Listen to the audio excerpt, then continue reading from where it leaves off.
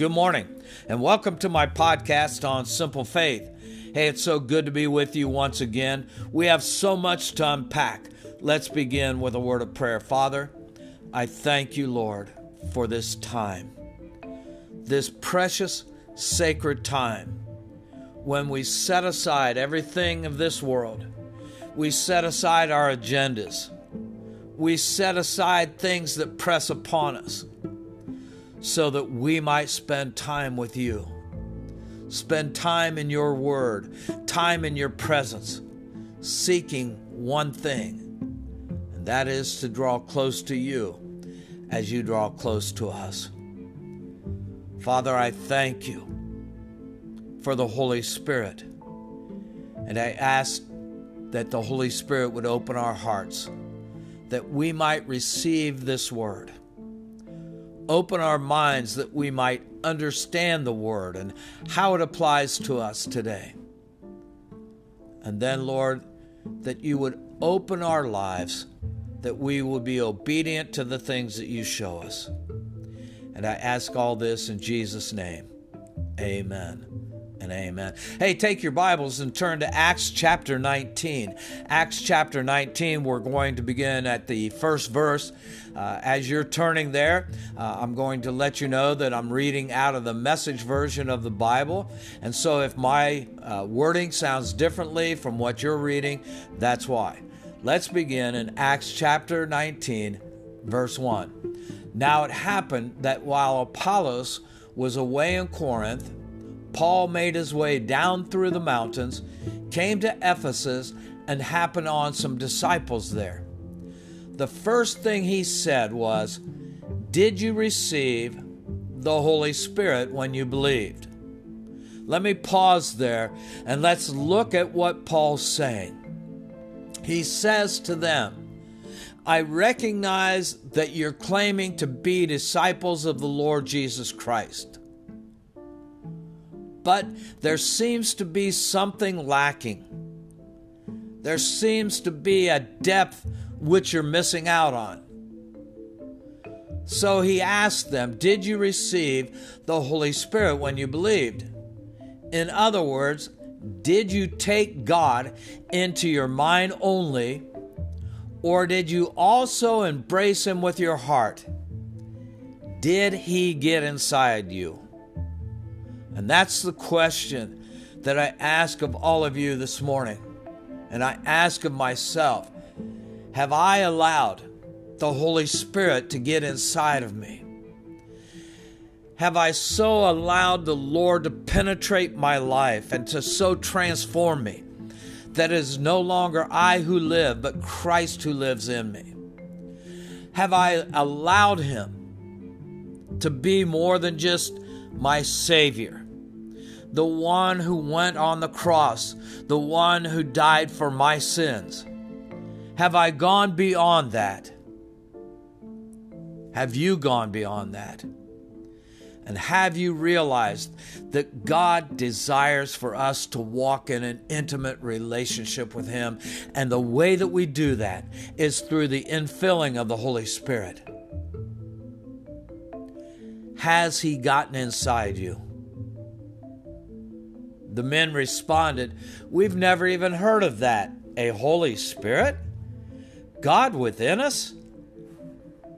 How were you baptized then? Asked Paul. In John's baptism. That explains it, said Paul. John preached a baptism of radical life change so that people would be ready to receive the one coming after him, who turned out to be Jesus. If you've been baptized in John's baptism, you're ready now for the real thing, for Jesus. Paul's saying to them, and he's saying to us today, that if we have repented of our sins, we are ready to not just receive part of Christ, but now we're ready to receive all of Christ. Verse 5, and they were, as soon as they heard of it, They were baptized in the name of the Master Jesus. Notice the wording.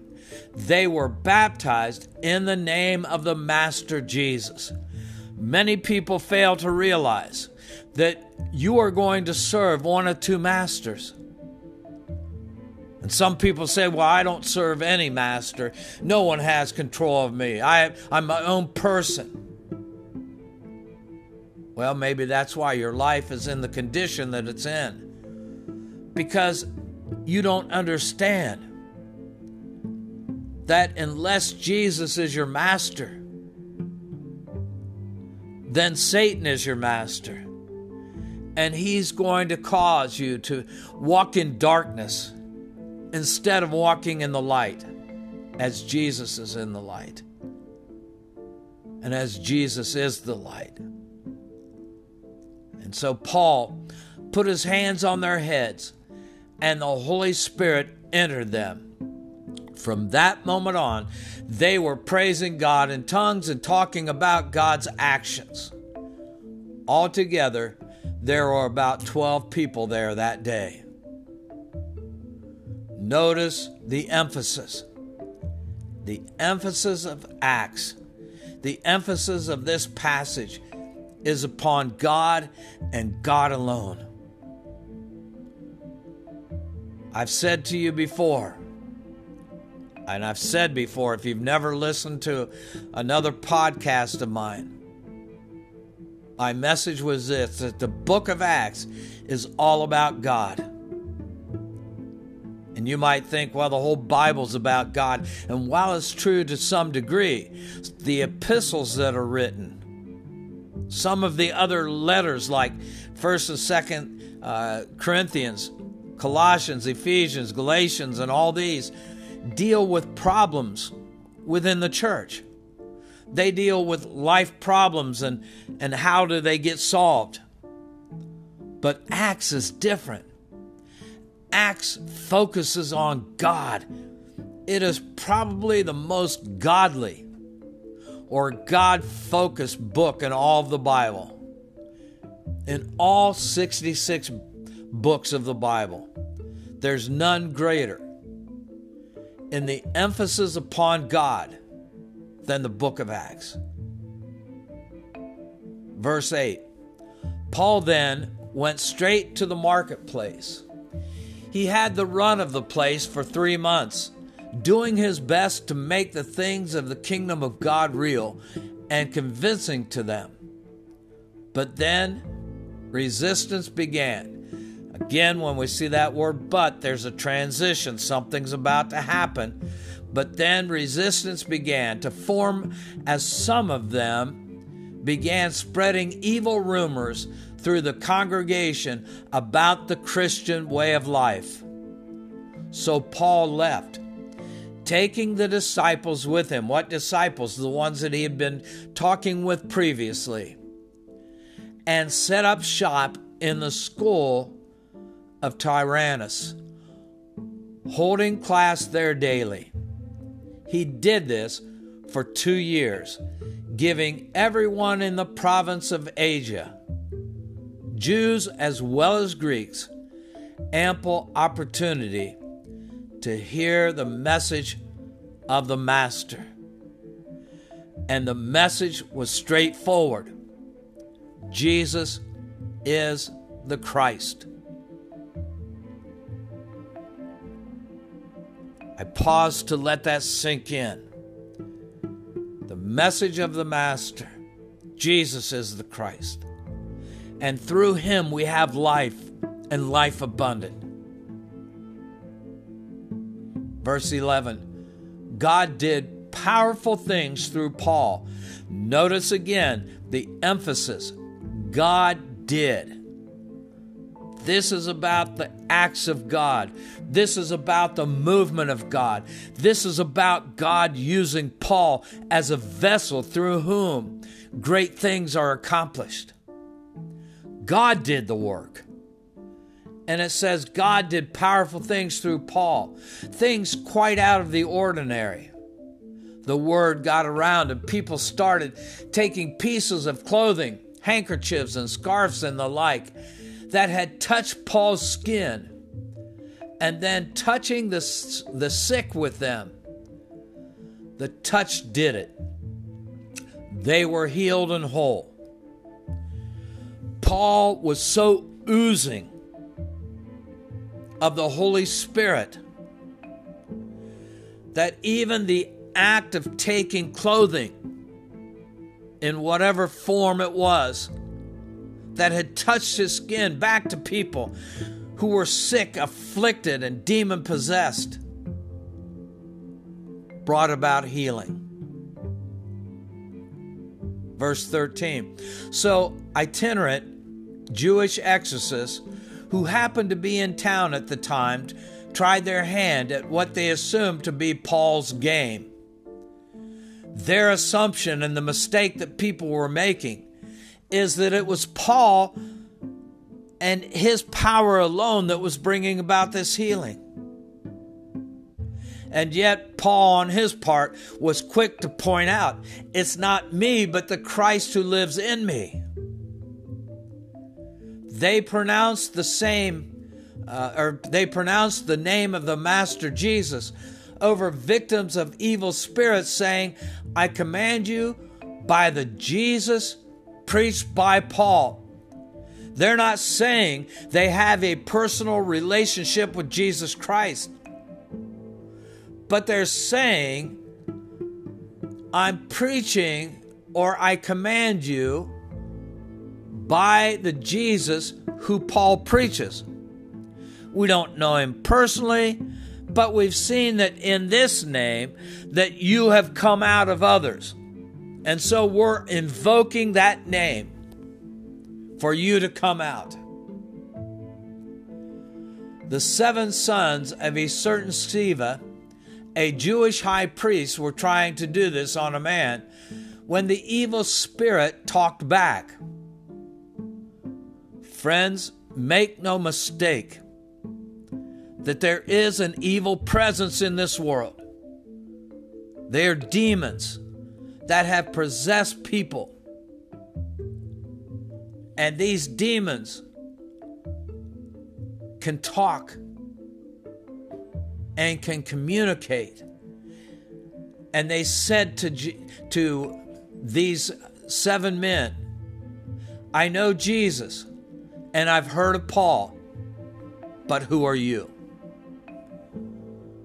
Who are you that you think in your own strength, in your own power, in your own authority, that you can make me do anything? Who are you? Then the possessed man went berserk, jumped the exorcists, beat them up, and tore off their clothes. Naked and bloody, they got away as best they could. It was soon news all over Ephesus, among both Jews and Greeks. The realization spread that God was in and behind this. Friends, when you and I minister, we do so in the power, in the authority, and with the presence of God within us. And that's what makes people realize it's not us, but there is that greater power of God Himself who's in the work and behind the work. Curiosity about Paul developed into reverence for the Master Jesus. Many of those who thus believed came out of the closet and made a clean break with their secret sorceries. All kinds of witches and warlocks came out of the woodwork with their books of spells and incantations and made a huge bonfire of them. Someone estimated their worth at 50,000 silver coins. In such ways, it became evident that the word of the Master was now sovereign and prevailed in Ephesus. Sovereign meaning dominant, meaning it ruled. The Word of God was now the rule in Ephesus. It was the prevailing word that transformed the people of Ephesus. I wonder again today, has the Holy Spirit so infiltrated your life that He causes you to make Christ the top priority and the one who guides you each and every day? Let's pray. Father, thank you again for this day. Thank you for the message, and thank you for the gift of the Holy Spirit. I pray, Lord, a blessing upon your children. In Jesus' name, amen and amen. Hey, friends, once again, it's good to be with you. I pray a blessing upon you throughout this week or throughout this day, and I pray that you would help me out. Would you help me in spreading the good news, taking what God has shown to you and sharing it with others? Would you retweet? Would you put this on Facebook or on Instagram? Would you share it through Messenger or however best you communicate with friends and family? And I thank you in advance for doing that in Jesus' name. Don't forget, there will not be a podcast for the next 2 days, but on Sunday morning, 8:30, I'll be live streaming once again. May God richly bless you.